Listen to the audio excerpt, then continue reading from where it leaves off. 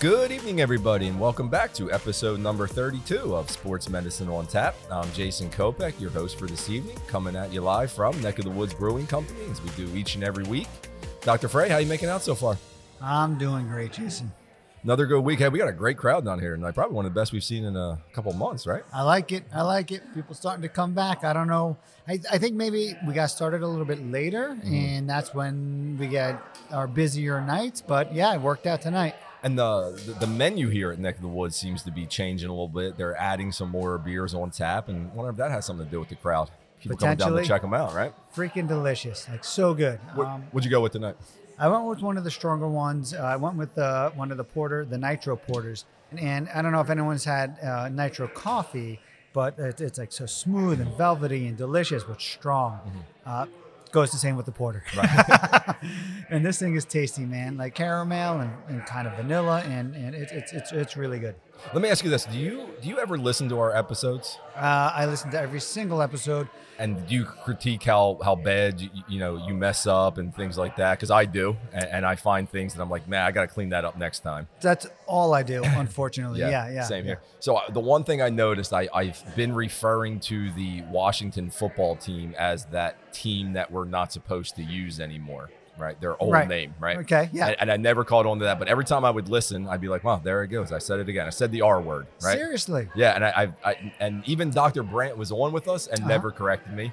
I gotta tell you, it didn't. I completely missed it. I'm a creature of habit, Sure. but tonight's episode revolves around Kenyon Drake of the Las Vegas Raiders, right? Who was injured in the game against the Washington football team. Nice Week correction. 13, 12. It was December 5th. Right. So we're actually a week behind, but this kind of injury was interesting. Yeah. In that brought a little bit of controversy. Right. The mechanism seemed to be something we've seen before, but had a completely different outcome. Right. And as we now know, Kenyon Drake suffered a season-ending ankle fracture. Right. And, we've covered a lot of different ankle episodes, right? We've had sprains and, things like that. And multiple different varieties of Right. sprain. We've also done other fractures. We've done, like distal tibial fractures, Dak Prescott and the likes. And yeah. So this is somehow we have not covered this particular topic. But in that game, he's pulled down from behind. Yeah. The defender kind of rolls under him. His legs get rolled up on. Right. He has this eversion type mechanism, and he goes down in a considerable amount of pain. You can see it. Yeah. What we never want to see. He can't even leave under his own power. They bring the golf cart out. Gets ruled out of the game pretty quickly. We find out he's not returning to the game. Ian Rappaport, 10:30 that night, puts out a tweet that says Kenyon Drake suffers season-ending ankle injury or ankle fracture, and he's done for the season. Right. But oddly enough, after reviewing the clip, and I think you agreed with me when we talked about it earlier, was this looked identical to what LeBron James did when he rolled his ankle. LeBron James, as we know, episode 4 or 5. Way back when. Had the high ankle sprain. But this was unfortunately a much different outcome for Kenyon Drake. Right. And he had an ankle fracture. Let's dive into it. Okay. Ankle fracture.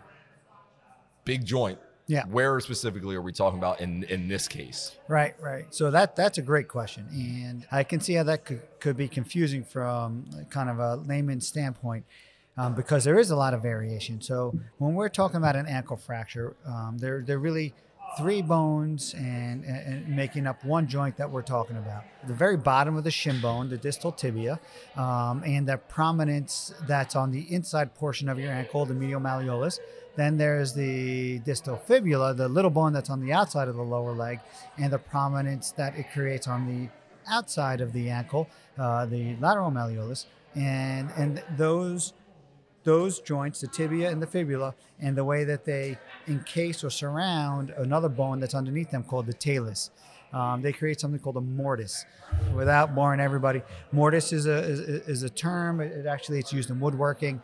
It's mortise and I forget the other, like tonus or something or other, which stands for tongue, which is short for tongue. And basically, it's a way to create a joint in woodworking between 2 pieces of wood where you create it like a little square hole and you slide a peg basically into a square hole. And that's really what the joint looks a lot like. It's a little bit of a little house or a little box that down at the bottom of the shin bone and the fibula that the talus, a little fist-sized bone, kind of fits right up into. That articulation there between the shin bone, the fibula, and the talus, that's really what, when we talk about ankle joint, that's what we're talking about is the ankle joint. When he suffers this injury, or when any athlete does, we don't always have the ability to see it exactly how it happened. We may see the play, we may see him get rolled up on, but we may not see what the ankle does specifically. Right. And that's the beauty of professional sports, where there's camera angles at all different places in the arena. Yeah. Let's take Kenyon Drake over to the sideline. Mm-hmm. He tells you what happens. He says he felt his ankle roll. Right. And we do know, because it was so similar to LeBron, I'm guessing that we could be thinking high ankle sprain. Absolutely. Is there anything else that this could have, where is your mind jumping to on that sideline? Right. So the first thing that I'm thinking is this is probably an ankle sprain, either high ankle sprain or possibly medial ankle sprain or lateral ankle sprain, in which case the ligaments are torn.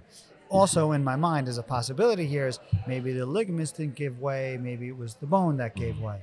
And if the bone gave way, then there's a few different fractures that I'm considering. Mm-hmm. One is a distal tibial fracture, and it's similar to your ankle fracture, but it tends to happen just a tiny bit higher, and the fracture line tends to extend kind of into the top of that mortise that I was just talking about, as opposed to the little malleolus, that little prominence on the sides of the ankle, which is what we would generally more consider the ankle fracture. Another fracture that I would consider as a possibility there would be what we call like a base of the fifth metatarsal fracture, which is pretty common fracture, and it's another one that we had talked about earlier, Jones fracture.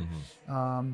And then, of course, what Kenyon Drake had, which would be the ankle fracture, and there's a few different variations of that. Mm-hmm. There's what we call a bimalleolar ankle fracture. So both of those, the medial and the lateral, the inside prominence and the outside prominence, both break fracture. There's a posterior malleolar fracture. So the back of the shin bone, the tibia, that can crack, and that's a posterior malleolar fracture.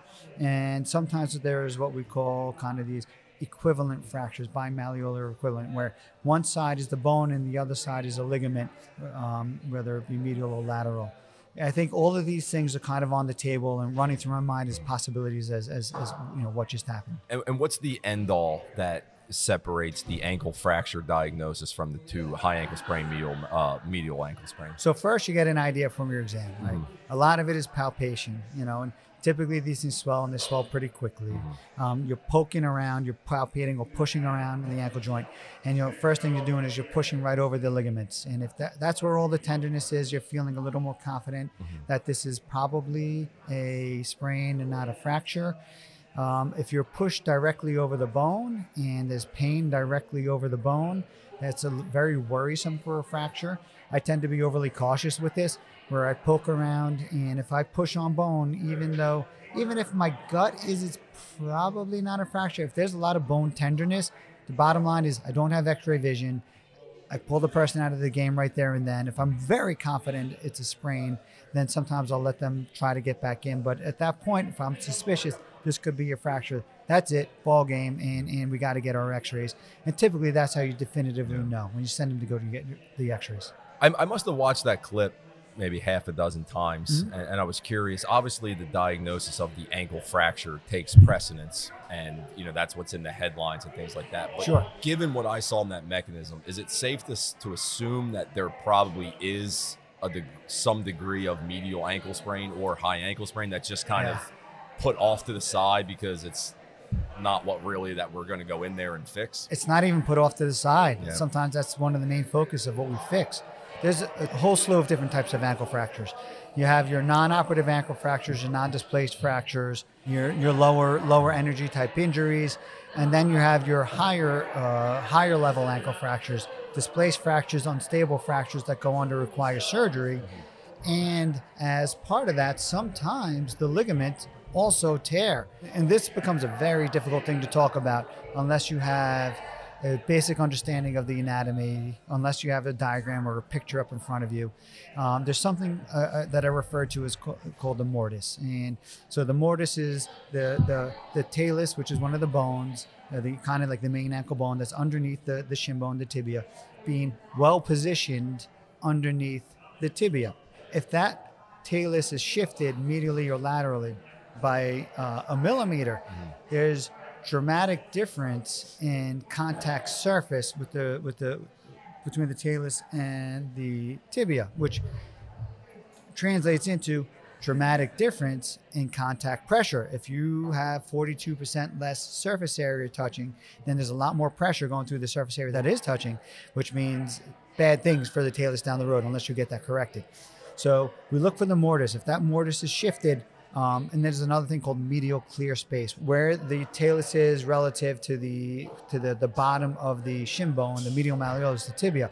If that's widened, if that's separated, this is an unstable fracture, and then you're potentially heading down a surgical pathway. Sometimes what happens is you get the ankle fracture, and then you also get tearing of the ligaments between the fibula and the tibia, which is a high ankle fracture. In fact, there's one fracture pattern called a Maisonneuve fracture, where you break the bone on the medial malleolus, that prominence on the inside. The force goes through the high ankle, like through all those ligaments, the interosseous ligament, the anterior inferior talofibular ligament, the posterior, the whole, there's like 4 ligaments essentially that make up your high ankle ligament complex. It tears all the way up through that, and then it actually goes out the fibula way up by the knee. So yeah, no, you totally can get this ankle fracture and high ankle sprain. And if you address one during the surgery and ignore the other, that person's not having a good outcome. You have to stabilize everything.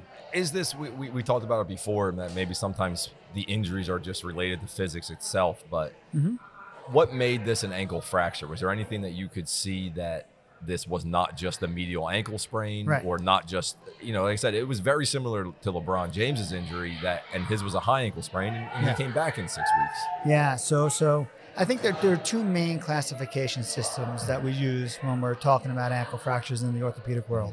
One is the Log-Hansen classification, or Logge-Hansen classification system. The other is Denis-Weber. Denis-Weber is very simple. It's based on where the fibular fracture is. Is it below what we call the syndesmosis, what we've been talking about for high ankle sprain? If it's below, it's a Weber A. If it's kind of at that level, it's a Weber B. And if it's above it, it's a Weber C. It's very helpful because it helps dictate or helps indicate whether there's an associated high ankle sprain or syndesmotic injury, which is a big factor in terms of your treatment and your surgery, but it's simply very basic. The other one that I was talking about, the Logge-Hansen classification, is based on the position of the foot during the time of the injury, supination or pronation usually, and the force across the ankle during the time of the injury, which is typically an external rotation force or an abduction force. So you have really 4 types. There's a supination external rotation type injury. There's a pronation abduction type injury. There's a supination adduction type injury, and a pronation external rotation injury. A long answer to your short question is simply the position of his foot was this pronation type position, and then the weak link on the chain gives way. And to be honest, I don't know if it was a pronation external rotation or a pronation abduction. It looked like it could have been either based on the injury, but then because it was probably such a direct force across there, instead of the ligament giving way in the middle, it was actually knocked off the piece of bone as it went out. And those actually tend to be worse fractures, I hate to say. If you didn't have any kind of background on this, in terms of you didn't know what the outcome of this was, if I showed you the clip and said, Dr. Frey, this athlete is going to be getting surgery based off of this injury, right? Could you look at that and say he could have avoided surgery if this or that? Would there have been an outcome where surgery was not needed? Yeah, so you can have ankle fractures that don't get surgery. Absolutely, 100%. Typically, a non-displaced medial malleolus fracture doesn't get surgery in isolation. Typically, a lateral malleolus, so the distal fibula, that has less than 3 millimeters of displacement without any instability of the talus, so no medial clear space widening, no widening of the syndesmosis, you're going to treat that non-operatively. So yeah, there are a few scenarios. When I watched his, I said, oh boy, this is probably going the variety that's going to wind up needing surgery.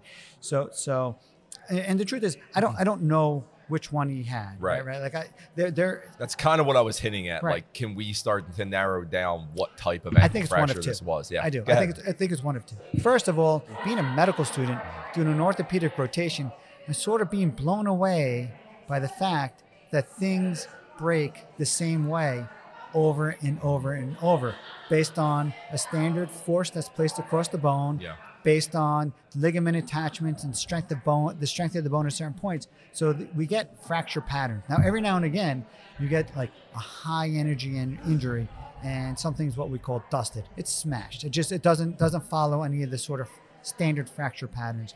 But in general, most breaks happen in a standard pattern. And so watching his ankle injury, I thought to myself, this is either a pronation abduction injury, a bimalleolar or trimalleolar ankle fracture, or a pronation external rotation injury, again, bimalleolar or trimalleolar ankle fracture. Both of those need surgery. Yeah. Oddly enough, and this we'll touch on a little bit of the controversy of things, but Kenyon Drake suffered an ankle injury last year on a similar play. Right. It was a high ankle sprain. Yeah. He only missed one game. I don't know. Low grade then, huh? Low grade. Like typically that's longer. Not entirely sure. I tried to look into it a little bit, whether it was the same ankle. Right. Let's just assume it was. Could the ankle have just been weaker at that point? Or does that no correlation there? Yeah. I don't think there's a correlation. Yeah. I think that's terrible luck. Yeah. And in fact, you bring up a really good point, right? Like he had a similar tackle last year, sustained a high ankle sprain, missed a little bit of time, gets tackled again the same way. And what does he say after the injury? What does he come out and say? He's frustrated. Yeah. Like this should be an illegal way for people to get tackled. Right. We saw a similar thing, like you said, when like we were talking before the show a little bit, where Terrell Owens got tackled, horse collar tackle, and it wound up with his high ankle sprain, the diastasis of the joint, and he wound up needing surgery. The rule against horse collar tackles is a direct product of that. Right. Is he making a good point that this shouldn't be a legal tackle? I don't know. What do you think? Well, and Kenyon Drake came out and just, let's just be honest, he kind of blasted the NFL that we're doing so much to protect the quarterbacks, and yet we're allowing this to happen. And, he suffered 2 substantial injuries back-to-back years on the same exact play. Right. I think he's got some credibility there. One of his other arguments is like, we protect the quarterback so much, and you can't stand over a guy after you tackle him, right? Which I get kind of in the sportsmanship of things, but like taunting penalties, right. But with the quarterbacks, it is, I understand there's so much value in the quarterback. There's so few and far between. It's so I understand why you want to protect the quarterbacks, but it is to a point where like Tom Brady, if you sneeze anywhere within 10 feet of him, you're getting a penalty. There's another example. I mean, that became the hitting the quarterback below the knee rule. I mean, that was all because they lost him quarter 1 of week 1. I'm probably going to be wrong here, but that was like the 2008-2009 season. Wasn't it Tampa Bay that did it too? I believe so, yeah. The irony, just coming back to me. Yeah. But so like, look, Kenny Pickett, right? College quarterback, was in the Heisman running up the field in the ACC finals, and goes to sort of half fake a slide, but then he keeps running, right? And the guy who's about to hit him pulls up as he sees Kenny Pickett sort of. Kenny or Kyle? Kenny, right? Kenny. And sees him about to go into his slide, pulls up, and then Kenny fakes the slide and keeps on running, and scores a touchdown. Now, I just read that the NCAA is going to actually do away with that. Yeah. They're not going to let you do a fake slide anymore. You see all the time quarterbacks running up the sideline. They could step out at yard number, let's just say 15. But they want to get a little closer, so instead they take 1 or 2 extra steps and they get to yard number 14 or yard number 13. But now they're still in bounds as the linebackers close in on him, and he gets clobbered instead of actually stepping out. But he's near the sideline. Ref throws the flag, right? Protects him. That quarterback should have stepped out at yard number 15 if he didn't want to get hit. He chose not to step out at yard number 15. He chose to take the extra step or 2. Nonetheless, it's still a penalty on the quarterback. So I understand his point. And I can't imagine being the defensive player there at that point. Hosed. And like the the embarrassment, and it's like, like I'm doing everything I can so like I don't get like a stupid 15-yard penalty, but then you're going to take advantage of me like that and make me look stupid. You don't want to be the linebacker or the defensive back that pulled up on Kenny Pickett and let him run right by you and score a touchdown. I read an interesting article where they were saying that perhaps Kenyon Drake unfortunately doesn't have the star power to really do anything. Right. Good player, but not that backup, next level. I don't think he's at the point where he's a journeyman, but he's been on a few teams already this early in his career. Yeah. Do you think, the outcome would be different if this was Derrick Henry coming out and, making the statement? The truth is, I don't think they're going to change that. I think it becomes a very difficult thing to regulate. It's the same tackle that happens 10 other times in an NFL game. Unfortunately, in this particular one, he got really hurt, right? And so it's as hard as it is to regulate some of the other things that they've put in place. I think this one's even harder. Mm-hmm. The truth is, I don't think if it is Derrick Henry, I still don't think they can make that rule change. I understand his point, but I still just don't think I'm not entirely sure Derrick Henry's getting pulled down from behind like that either. To be quite honest with you, but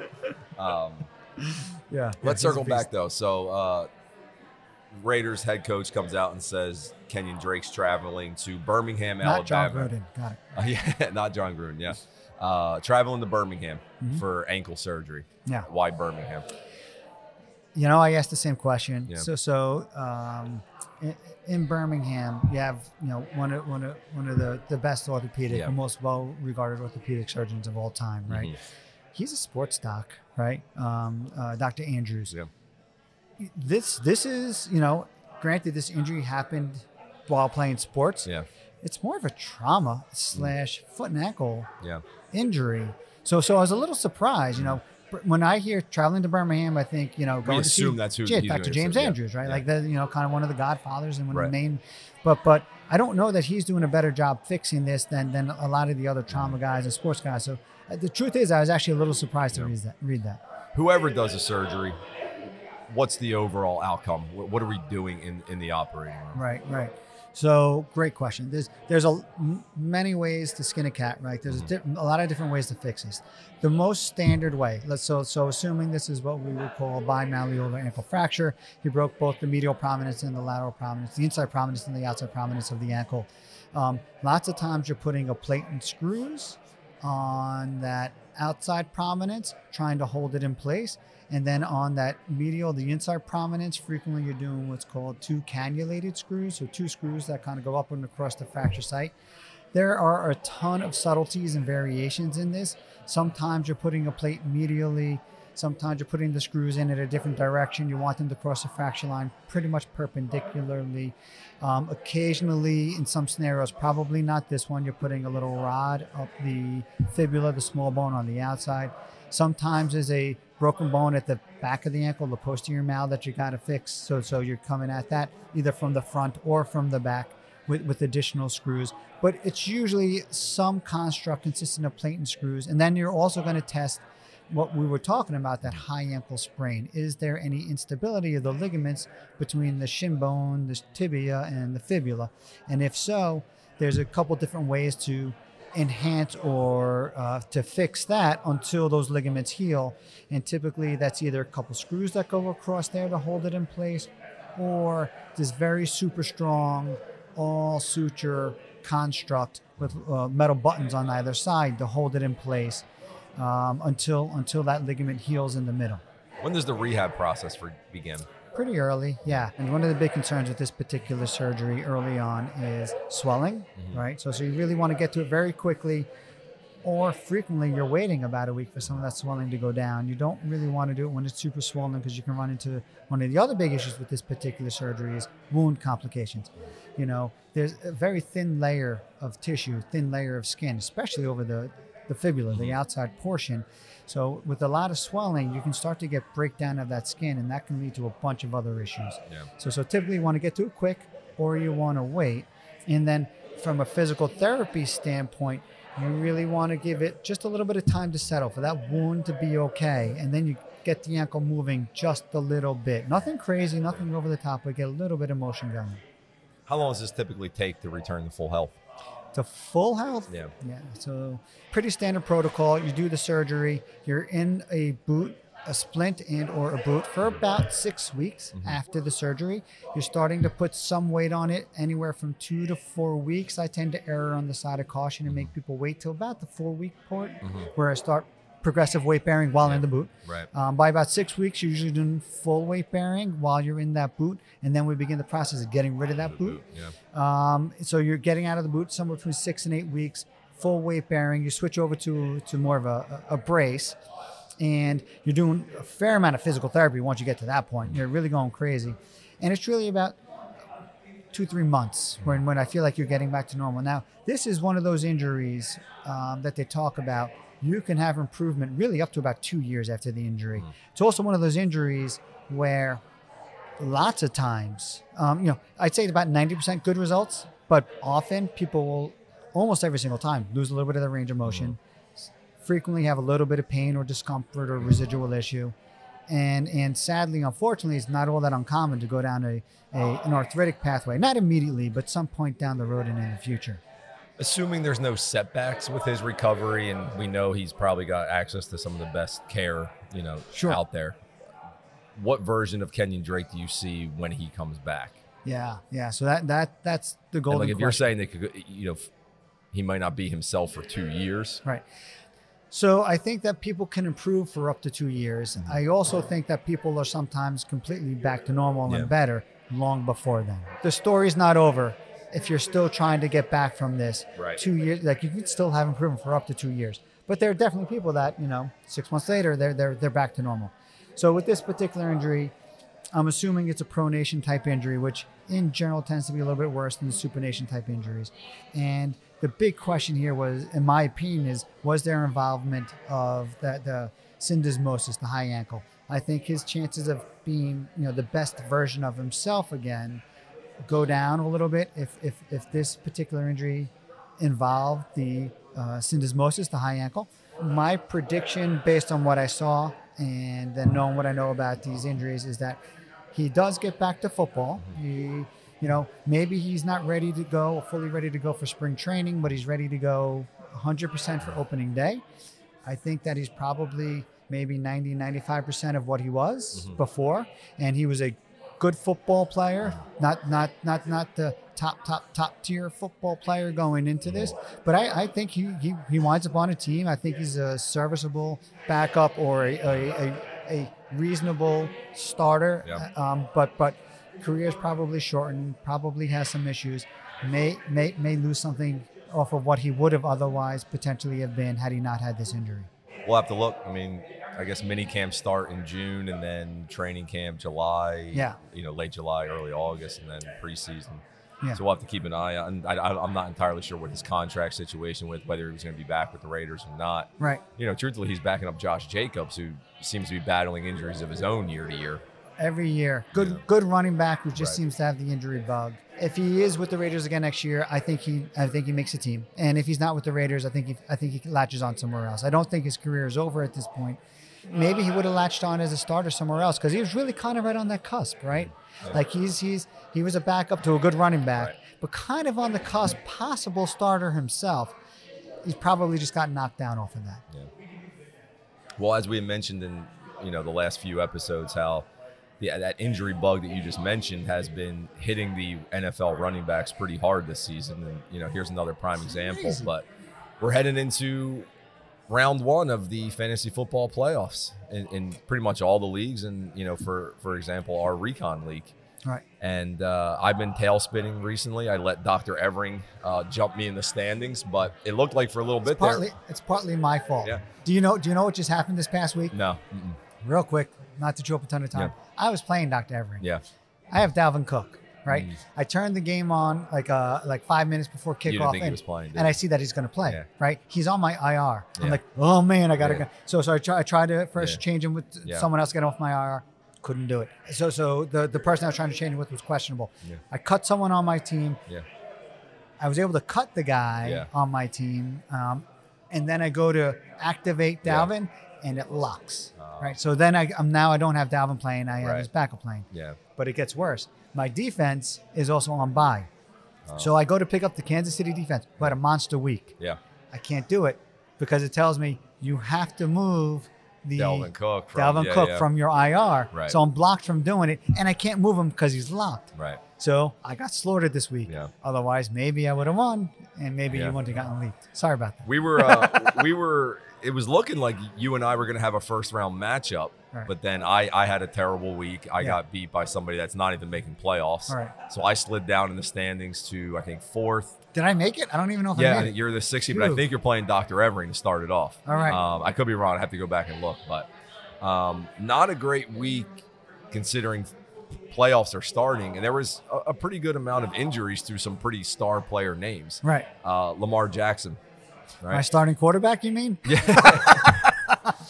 So Hopefully he's back. He might be back. I'm gonna His rattle. was the sprain, not the fracture. Right. So I'm going to rattle off some of the reports I saw. And because I was kind of interesting how I was interested to see how the reporters were viewing the injury. Sure. So Lamar Jackson was seen in a low ankle boot, as Right. it said. Therefore, they don't believe it's a high ankle sprain. Correct? Incorrect? Typically, you would go, like I call them high tide, low tide. Typically, Right. I would go high tide boot if it was a high ankle sprain. So that is a good prognostic indicator. Josh Allen was seen in a high tide boot, although he was diagnosed with a midfoot sprain. At the same time, yeah, it could. So you never want to go less, right? Yeah. But I don't think it hurts you to To go go with high, a high boot. And so yeah, sure. Austin Eckler actually had the mechanism for a high ankle sprain, but they Right. said he avoided that, seen in a boot. But Right. let's go back. Lamar Jackson, Josh Allen, Austin Eckler. Yeah. I'm assuming most people that made the playoffs probably have those guys. Right. What do you think about their realistic possibility of playing this week? Lamar Jackson, it sounds like low ankle sprain. I think it's fairly high. My Yeah. gut is that he plays. If he doesn't play this week, I assume the following week. Right. Josh Allen. So I don't know why I was under the impression it was like a turf toe thing. Is it a midfoot? I saw a midfoot sprain. Yeah. So there's a ton of variation there with a midfoot sprain. You know, I actually think there's a pretty reasonable chance he doesn't play this week, Right. and maybe the week after that. Yeah. Austin Eckler. And they're saying low ankle sprain. They're saying low ankle sprain, but he had the mechanism of a high ankle sprain, which makes me think if it's not high ankle sprain, Yeah. is it a medial Is it ankle medial? sprain? Yeah. Which And to me might be A that little he might longer not be if it playing. is. Yeah. Right. So based on that information, again, it's doing the best we can with the limited information we have. Is I'm gonna venture a guess 2 weeks out. Yeah. Terry McLaurin of the Washington football team. There you go. Had a concussion. We don't really know. I guess we just follow his status day to day, whether or not how he's progressing through the protocol. It's impossible to know. It's Yeah. impossible to know with those things. It can go Right. from, like we said, it can be, you're back next week or your season's over. Right. And then the interesting one I thought I'd ask, Aaron Rodgers has a toe fracture, and we've known about this for quite some time, but Right. it seems to be getting a little bit more press lately. Right. Is this going to be an issue moving forward into the playoffs, you think? So if it's his big toe, his great toe, Yeah. it could be. Yeah. If it's any of the other 4 toes, I don't think so. Yeah. Not an issue. It maybe hurts him a little more. You tape it, you give him an injection, you numb it up with it. You're like, he'll get through it. Yeah. Dr. Frey, sounds like you and we have one more episode left for 2021. Right. Right. And Yeah. that's going to be next week here, Tuesday, December 21st. Right.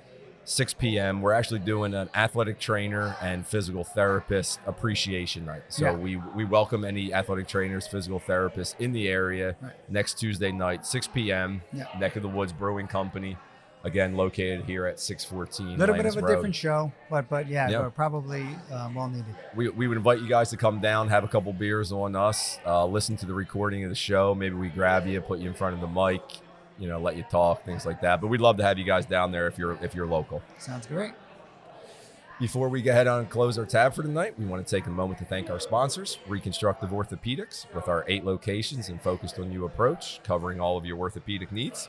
The Energy Lab, the region's premier sports performance destination. Neck of the Woods, again, for hosting us each and every week. And our good friends at Timber Reel Productions. Dr. Frey, this was fun. As always, man, it was great. We'll catch you guys next week. Again, come on down, check us out at Neck of the Woods.